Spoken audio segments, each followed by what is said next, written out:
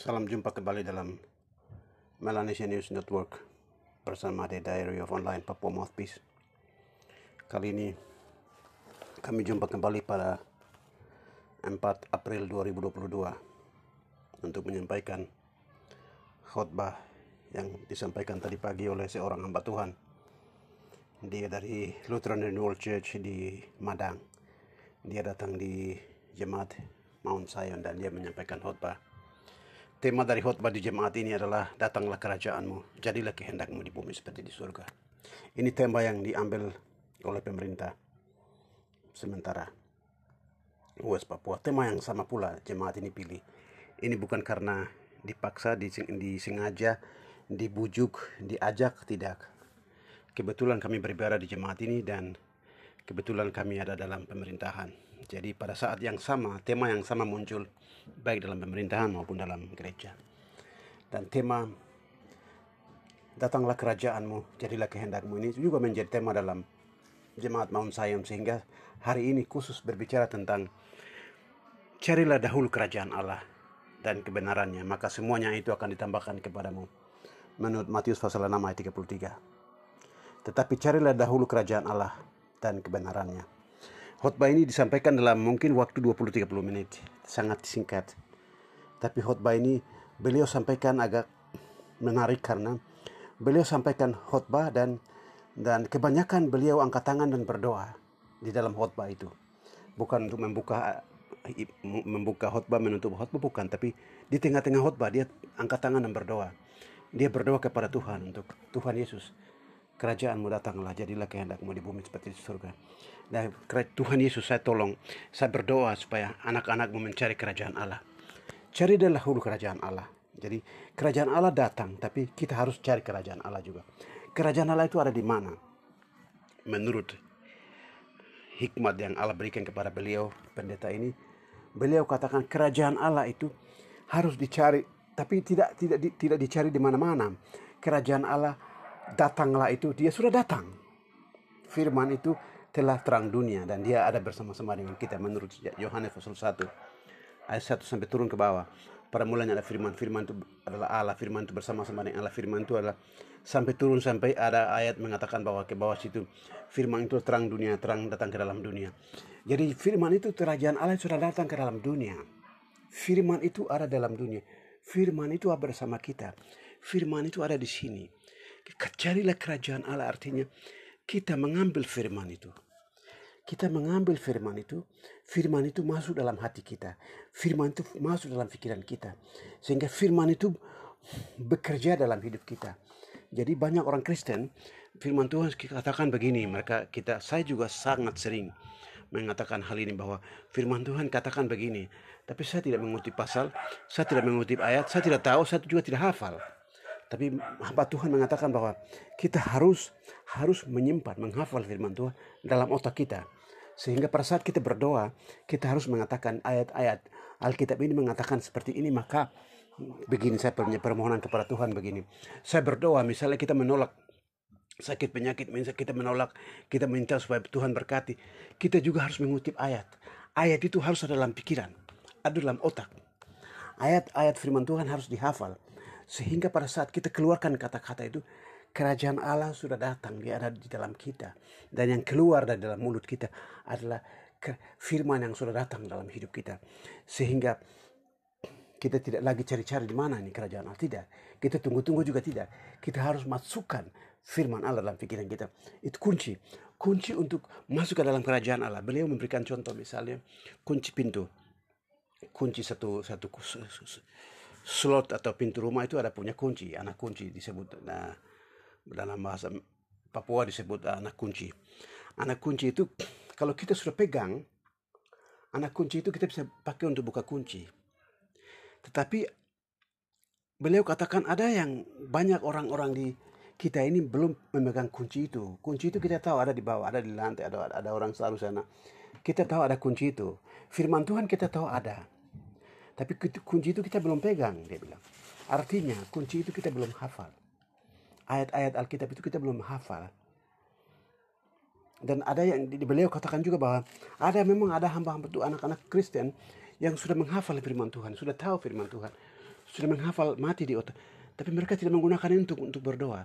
Mereka tidak menggunakan itu untuk aktualisasikan berkat-berkat Tuhan dalam hidup.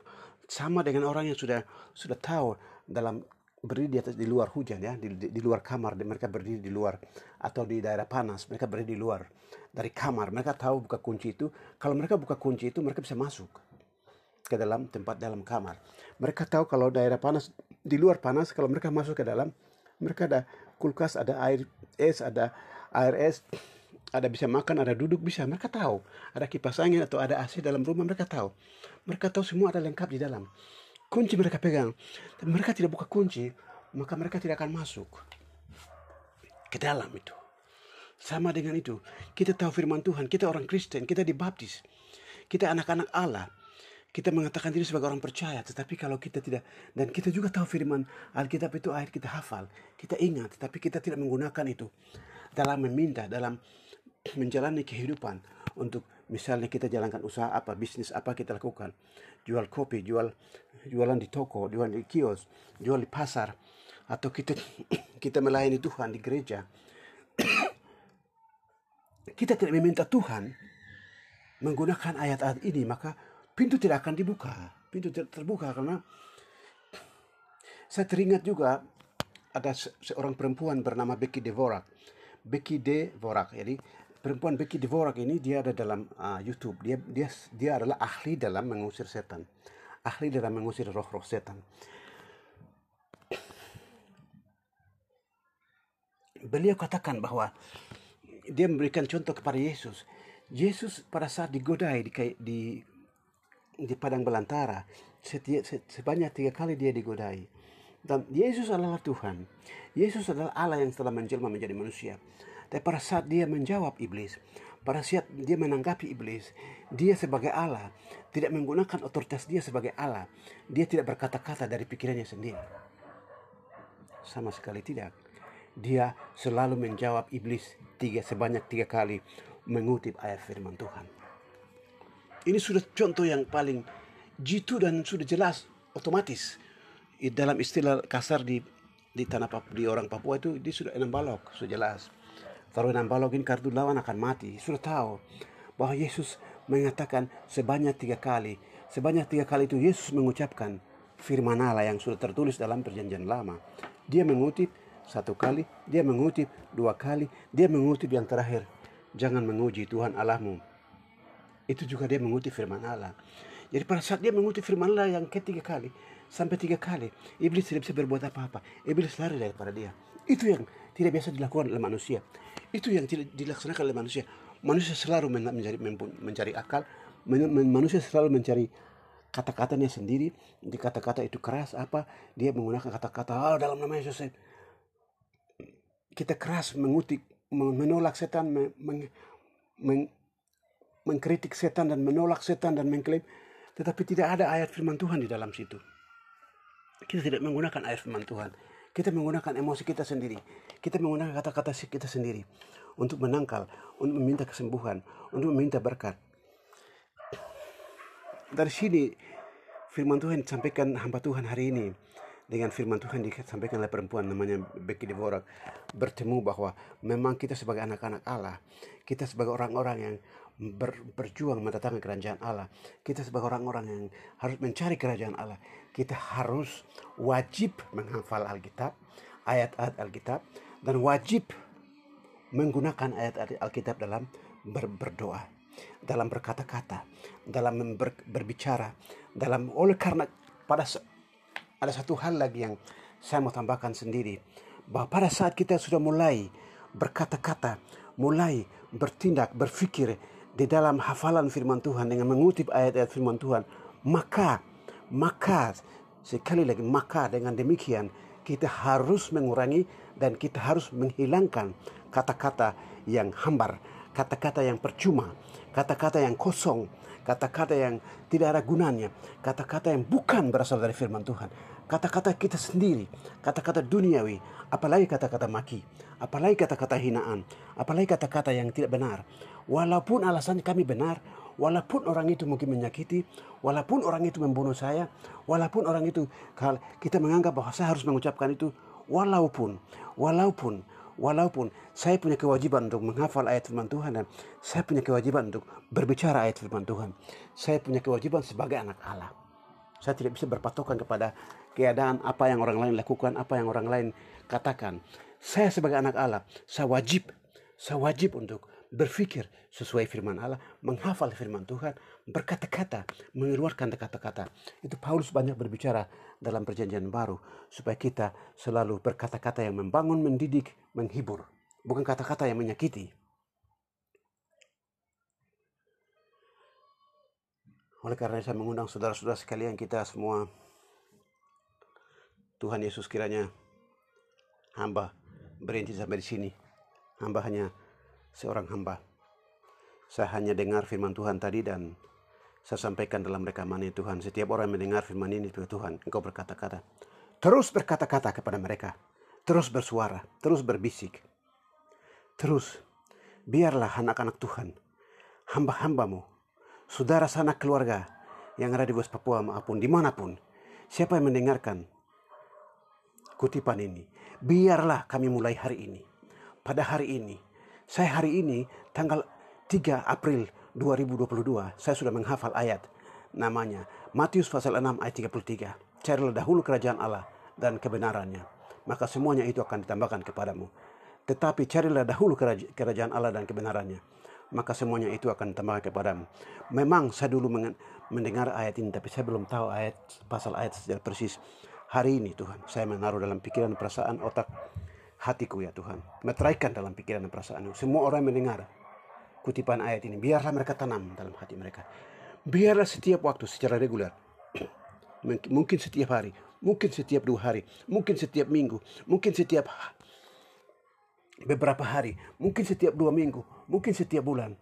Ajar kami untuk selalu menghafal satu ayat demi satu ayat, satu ayat demi satu ayat, sehingga pada suatu waktu di masa depan, pada saat melihat sesuatu, pada saat menanggapi sesuatu, pada saat memikirkan sesuatu, pada saat membalas sesuatu, mungkin itu bisikan iblis, mungkin itu kata-kata orang, mungkin itu apa saja kami hadapi, kami keluarkan firman Tuhan. Itu yang hamba mau Tuhan. Saya sendiri harus mengucapkan firman Tuhan, ayat dan kutipan ayat-ayat firman Tuhan yang harus keluar dari mulut saya. Bukan pendapat saya, bukan hati saya, bukan hikmat saya, bukan karena sekolah saya, bukan karena pengetahuan saya. Tidak, saya harus mengeluarkan firman Tuhan. Itu tugas saya, kewajiban saya. Glory, haleluya. Ajar kami semua untuk berpikir dan berjuang. Mulai dari hari ini sampai Yesus datang kembali untuk kedua kali, menyebut saleh-salehmu untuk datang menikmati kerajaan Allah. Kekal selama-lamanya. Terpujilah nama Tuhan kekal selama-lamanya. Dalam nama Yesus aku berdoa. Haleluya, haleluya, haleluya, haleluya, haleluya, haleluya. Glory, haleluya, glory, haleluya, glory, haleluya, glory, haleluya, glory, haleluya, glory, haleluya, glory, haleluya, glory, haleluya, glory, haleluya, glory, haleluya, glory, haleluya. Nago.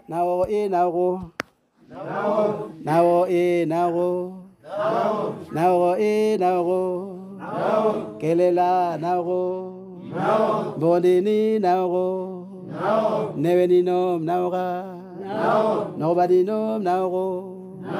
Alegembara naga. Eabara nago. Mondo naga. Abu nago. Nago.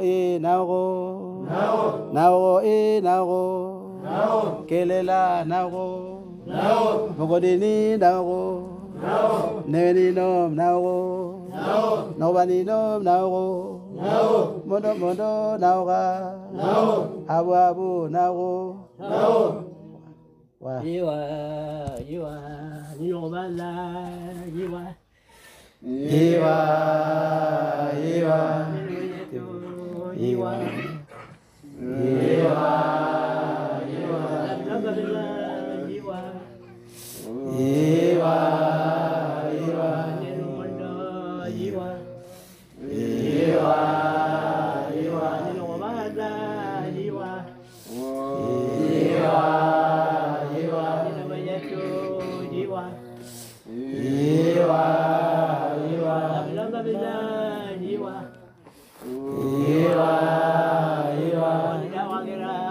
Iwa. Iwa. Iwa. Bilawangira Iwa. Iwa. Iwa. Iwa yacu Iwa. Iwa. Iwa. Dikobala Iwa. Iwa. Iwa. Alip yang idan ora keluar. Wah. Tokoy po. Ulaniki. Ulaniki. Bibira. Babara. Oge. Oge. Oge. Yeturigo. Alayigo. Wiyapo. Tokoy po. Bibira. Babara. Oge. Oge.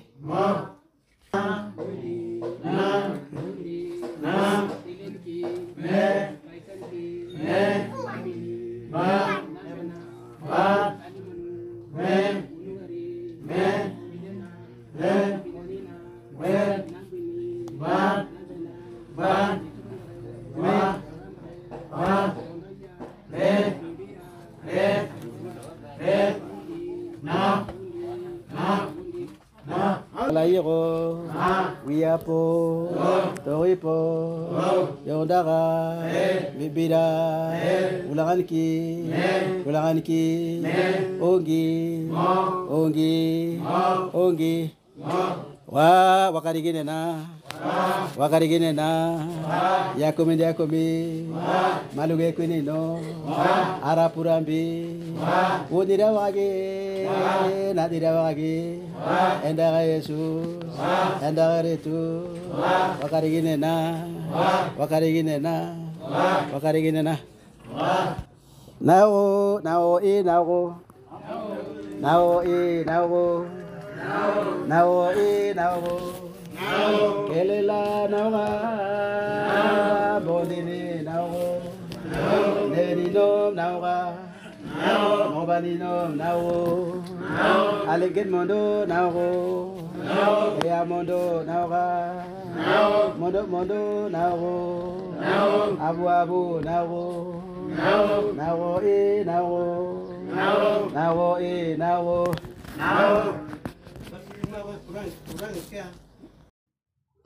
Salam jumpa di Melanesian News Network oleh The Diary of Online Papua Mouthpiece.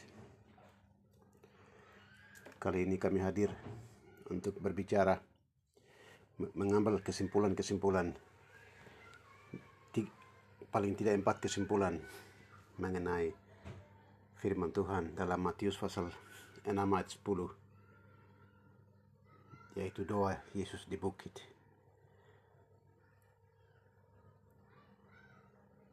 Yesus sampaikan kepada murid-muridnya supaya murid-muridnya berdoa, Bapa kami di surga, dikuduskanlah namamu. Ayat 10 mengatakan, datanglah kerajaanmu, jadilah kehendakmu di bumi seperti di surga. Ayat ini merupakan tema yang diambil oleh pemerintah maupun tema yang diambil oleh jemaat di mana kami beribadah. Jadi jemaat ini dengan pemerintah, mereka tidak pernah bicara, mereka tidak pernah memutuskan, mereka tidak pernah berkomunikasi, mereka tidak pernah kasih tahu, oh kami tahun ini ambil tema ini. Tidak, ini masing-masing mengeluarkan tema masing-masing tanpa memberitahu satu sama lain. Murni ini, kami anggap ini murni pekerjaan Roh Kudus yang sedang bekerja dari sejak bulan Januari 2022 sampai April sekarang 2022. Khotbah tentang datanglah kerajaanmu terus disampaikan sampai bulan Desember sepanjang tahun ini. Maka pesan-pesan yang sudah sampai saat ini akan kita simpulkan. Datanglah kerajaanmu. Yang pertama adalah kerajaan. Kalau kerajaan yang datang, siapa saya yang datang? Kerajaan berarti di situ, di dalam kerajaan itu ada seorang raja. Kalau ada kerajaan maka ada raja. Kalau ada provinsi maka ada gubernur. Kalau ada kabupaten maka ada bupati. Kalau ada gereja, jemaat maka ada jemaat maka ada gereja. Kalau ada jemaat maka ada gembala. Kalau ada rumah keluarga maka ada kepala keluarga, ada mama keluarga. Kalau ada sekolah berarti ada kepala sekolah. Ada kerajaan berarti ada raja. Di sini dalam doa ini, kerajaanmu yang datang. Dia tidak menyebutkan raja, tetapi kerajaanmu yang datang. Kalau kerajaan yang datang, otomatis raja juga datang. Kalau kerajaanmu yang kita undang datang, artinya secara otomatis bahwa raja itu yang kami minta untuk datang. Datanglah kerajaanmu. Suasana surgawi biar datang. Kalau suasana surgawi datang, orang yang ada dalam suasana itu hadir. Karena suasana itu diciptakan oleh, kerajaan diciptakan oleh raja. Kerajaan ada karena raja. Kalau suasana kerajaan Allah datang, raja juga datang. Itu poin pertama. Poin kedua, kerajaan ini di sini mengandung makna dominion. Dominion artinya kekuasaan. Kekuasaan pada Allah, pada saat Allah menciptakan manusia dalam Kejadian pasal 1 dan pasal 2, Allah memberikan kuasa. Allah memberikan kuasa untuk menguasai bumi. Segala burung yang terbang, segala binatang yang ada dalam air, segalanya ada di bawah komando kendali manusia. Tapi kekuasaan itu hilang pada saat kemuliaan hilang. Kemuliaan Allah hilang dari hadapan manusia. Pada saat manusia mendengar iblis dan melakukan apa yang diajukan oleh iblis, pada saat itu kemuliaan Allah hilang. Pada saat itu kedaulatan, kekuasaan manusia hilang. Manusia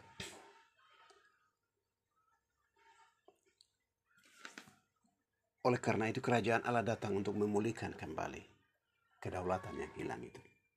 Maka pada hari ini saya ada duduk, saya berbicara, saya sebagai hamba Tuhan. Saya ada di sini berbicara sebagai seorang yang sudah mengambil kembali kedaulatan itu. Sudah mengambil kembali kekuasaan. Kekuasaan untuk mengatur.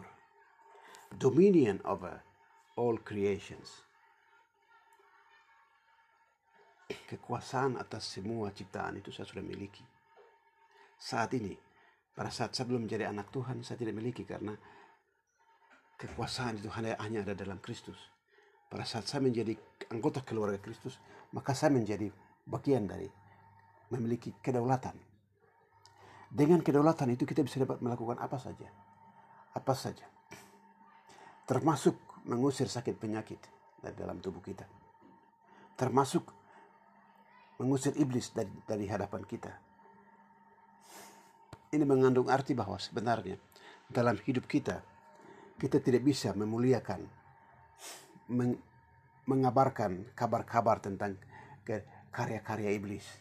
Apa yang iblis lakukan untuk hidup saya, apa yang iblis lakukan untuk bangsa saya, apa yang iblis lakukan. Saya tidak boleh. Saya bukan menjadi bagian dari kerajaan iblis untuk memberitakan karya-karya iblis. Tidak. Saya menjadi bagian dari kerajaan Allah untuk mematikan, untuk menghentikan, untuk menghilangkan, untuk mengakhiri apa yang iblis lakukan dalam dunia ini. Kalau ada orang sakit, saya punya dominion untuk mengusir, menghentikan kesakitan itu. Kalau ada orang kerasukan setan, apalagi saya punya dominion untuk pada saat saya memiliki dominion, maka saya tidak punya rasa takut terhadap kurwo, magirak, segala macam dalam bahasa Tokpis ini disebut zanggoma, doti-doti, fui-fui. Saya tidak punya rasa takut karena saya memiliki dominion atas semuanya. Kalau kita mendengar khotbah-khotbah dari Daud ini, kelihatan jelas sekali bahwa iblis selalu lapor kepada Allah. Iblis dengar kepada Allah. Iblis tunduk kepada Allah, perintah. Iblis mengakui bahwa Yesus itu panglima maha tinggi dari semuanya. Semua roh-roh termasuk iblis.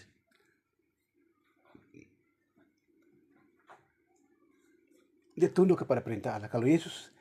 Kalau panglima tertinggi itu ada dalam kita bisa bayangkan. Kita tahu persis, kita tahu persis bahwa kita menjadi satu dengan panglima maha tinggi itu. Yesus ada dalam saya, berarti saya dapat memerintah iblis. Dominion, pada saat kerajaan Allah itu datang, dominion yang tadinya diambil alih, hilang oleh karena manusia jatuh dalam satu dominion itu, dia dipulihkan kembali. Kita mempunyai kedaulatan, kita mempunyai kekuasaan untuk memerintah.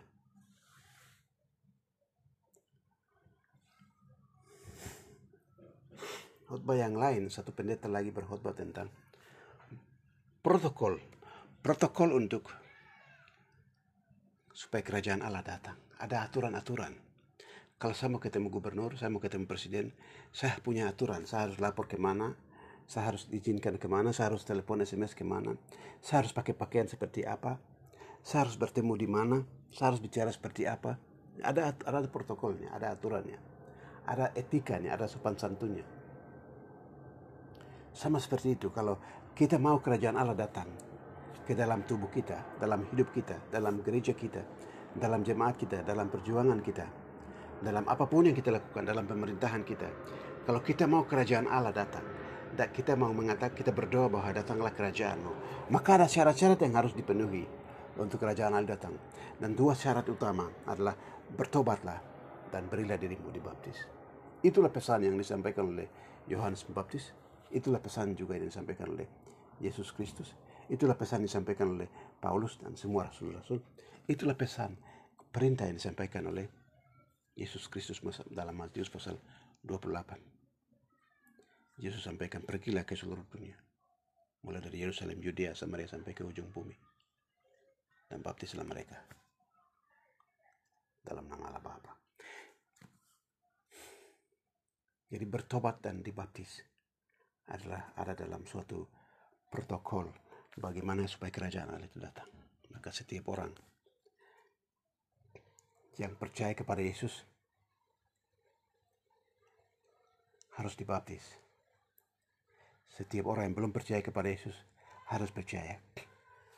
Percaya tidak harus dengan suatu deklarasi atau ucapan yang besar, tapi percaya kepada Tuhan.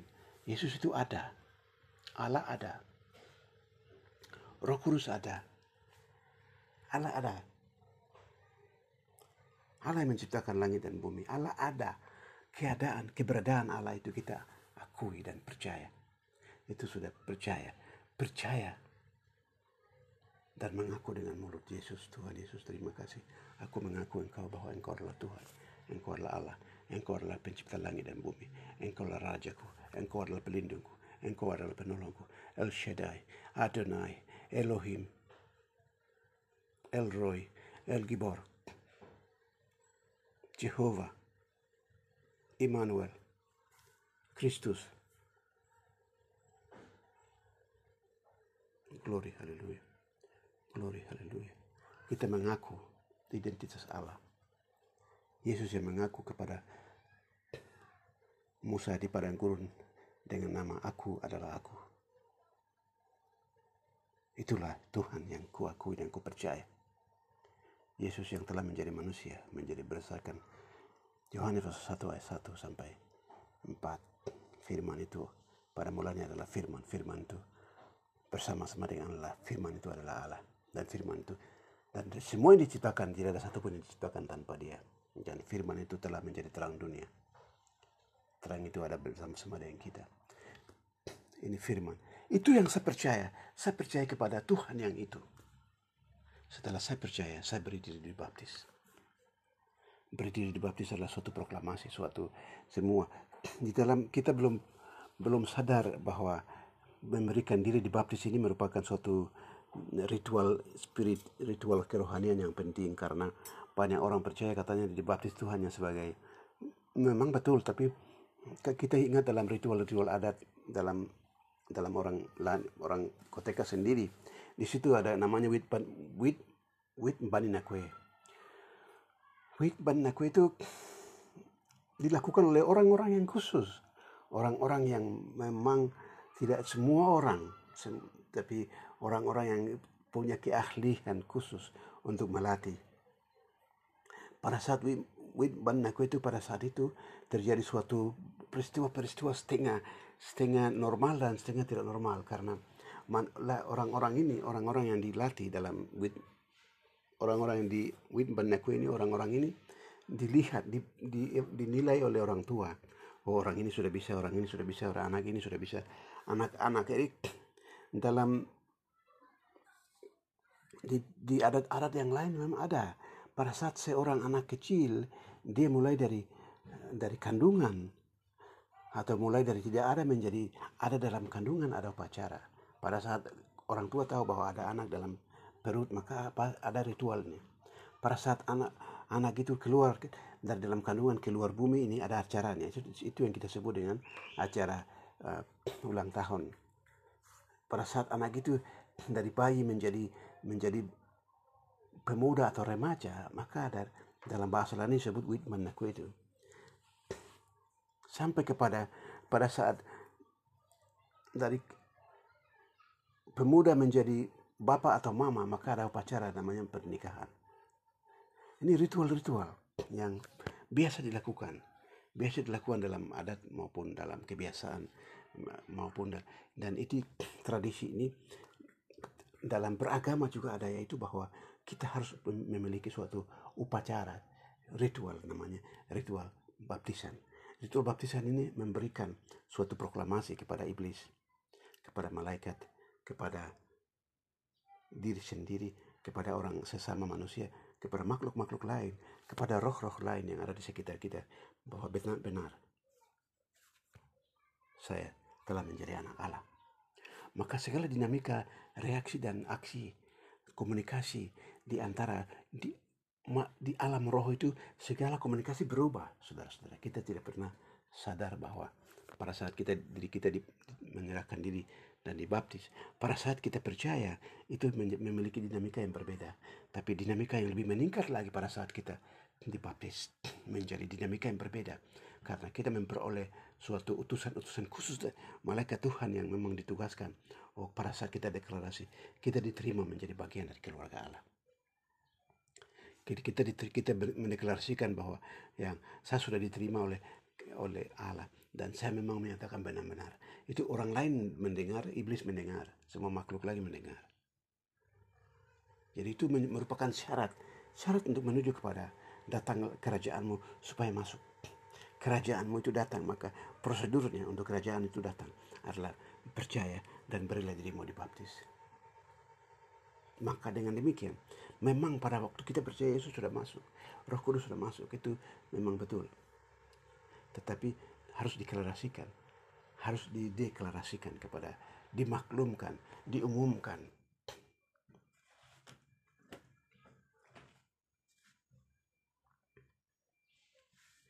Itu hal yang ketiga. Hal yang keempat diambil dari Matius pasal 6 ayat 33. Jadi Matius yang sama tadi. Matius pasal 6 ayat 10 kita sudah lihat, sekarang ayat 33.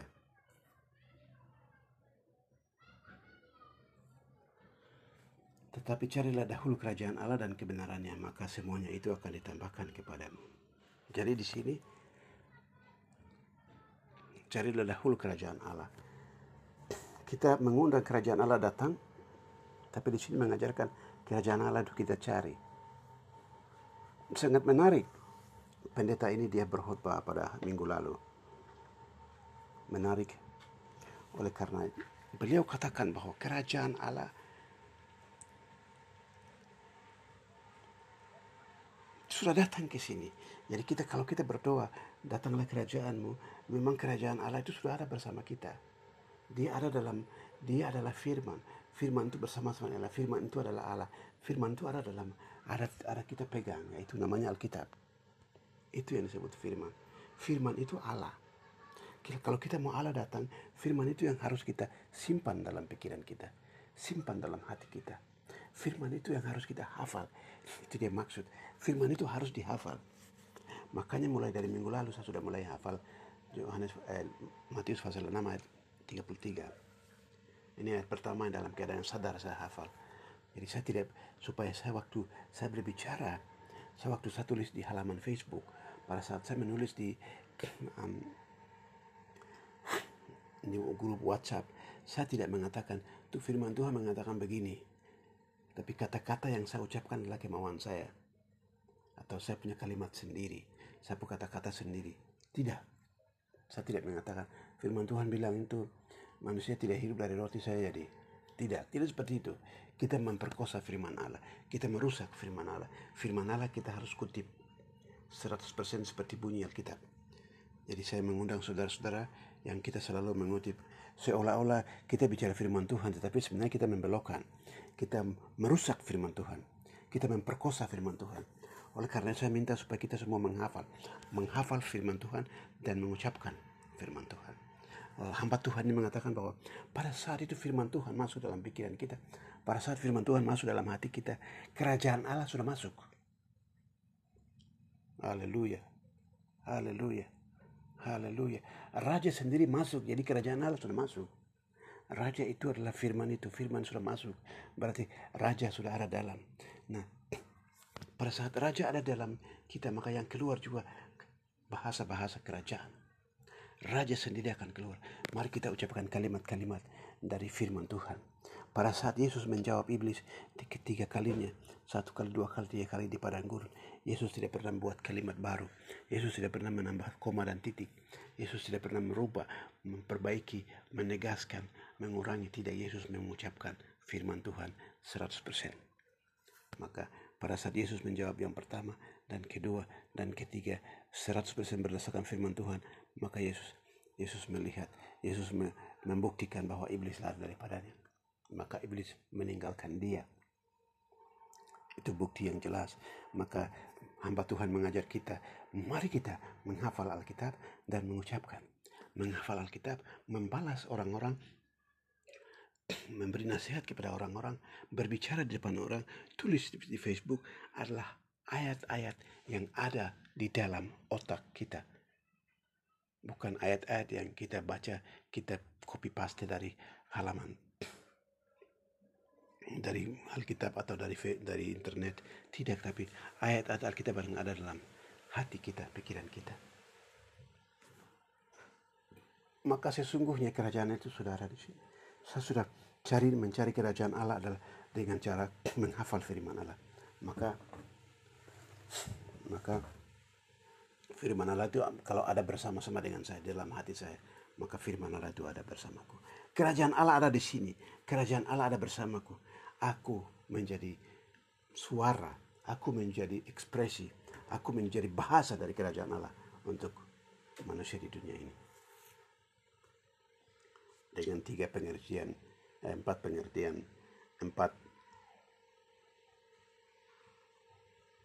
ungkapan ini kami sampaikan kepada saudara-saudara bahwa marilah kita terus berdoa, datanglah kerajaanmu. Terus berdoa, datanglah kerajaanmu. Terus mengklaim kedaulatan yang ada pada kita. Terus berjuang untuk membuat orang lain yang belum percaya kepada Yesus untuk percaya, yang belum dibaptis untuk dibaptis, dan terus menghafal ayat-ayat sehingga kita mewujudkan, mendemonstrasikan, menunjukkan kerajaan Allah itu melalui kata-kata kita, melalui kehadiran kita, melalui apa yang kita dengar, melalui apa yang kita lihat. Biarlah orang-orang yang ada di sekitar kita, dalam rumah tangga kita, dalam kampung kita, dalam di mana tempat kita berada, biarlah orang melihat Yesus melalui apa yang kita lakukan. Biarlah orang melihat Yesus melalui apa yang kita katakan. Biarlah orang merasa gelisah, ini ada sesuatu Yesus di sini, tapi di mana? Oh, karena ada orang ini. Biar orang mengatakan itu. Itu kerinduan kita.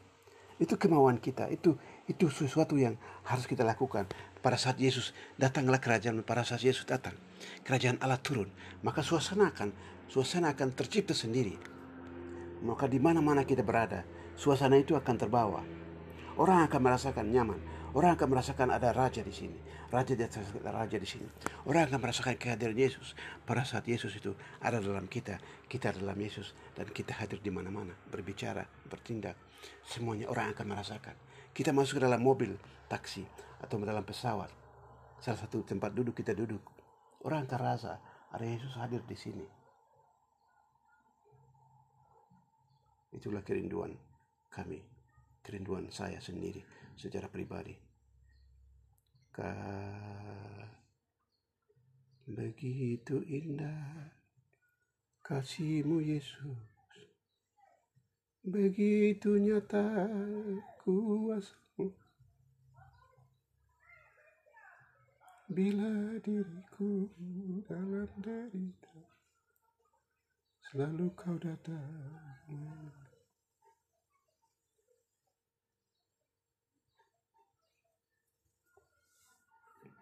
Hatiku rindu padamu Yesus, ku ingin selalu bersama-Mu. Ulurkanlah tangan kasih-Mu, agar ku dapat mengiring. Glory haleluya, terpujilah nama-Mu. Sembah sujudku hanyalah padamu. Glory haleluya, terpujilah nama-Mu.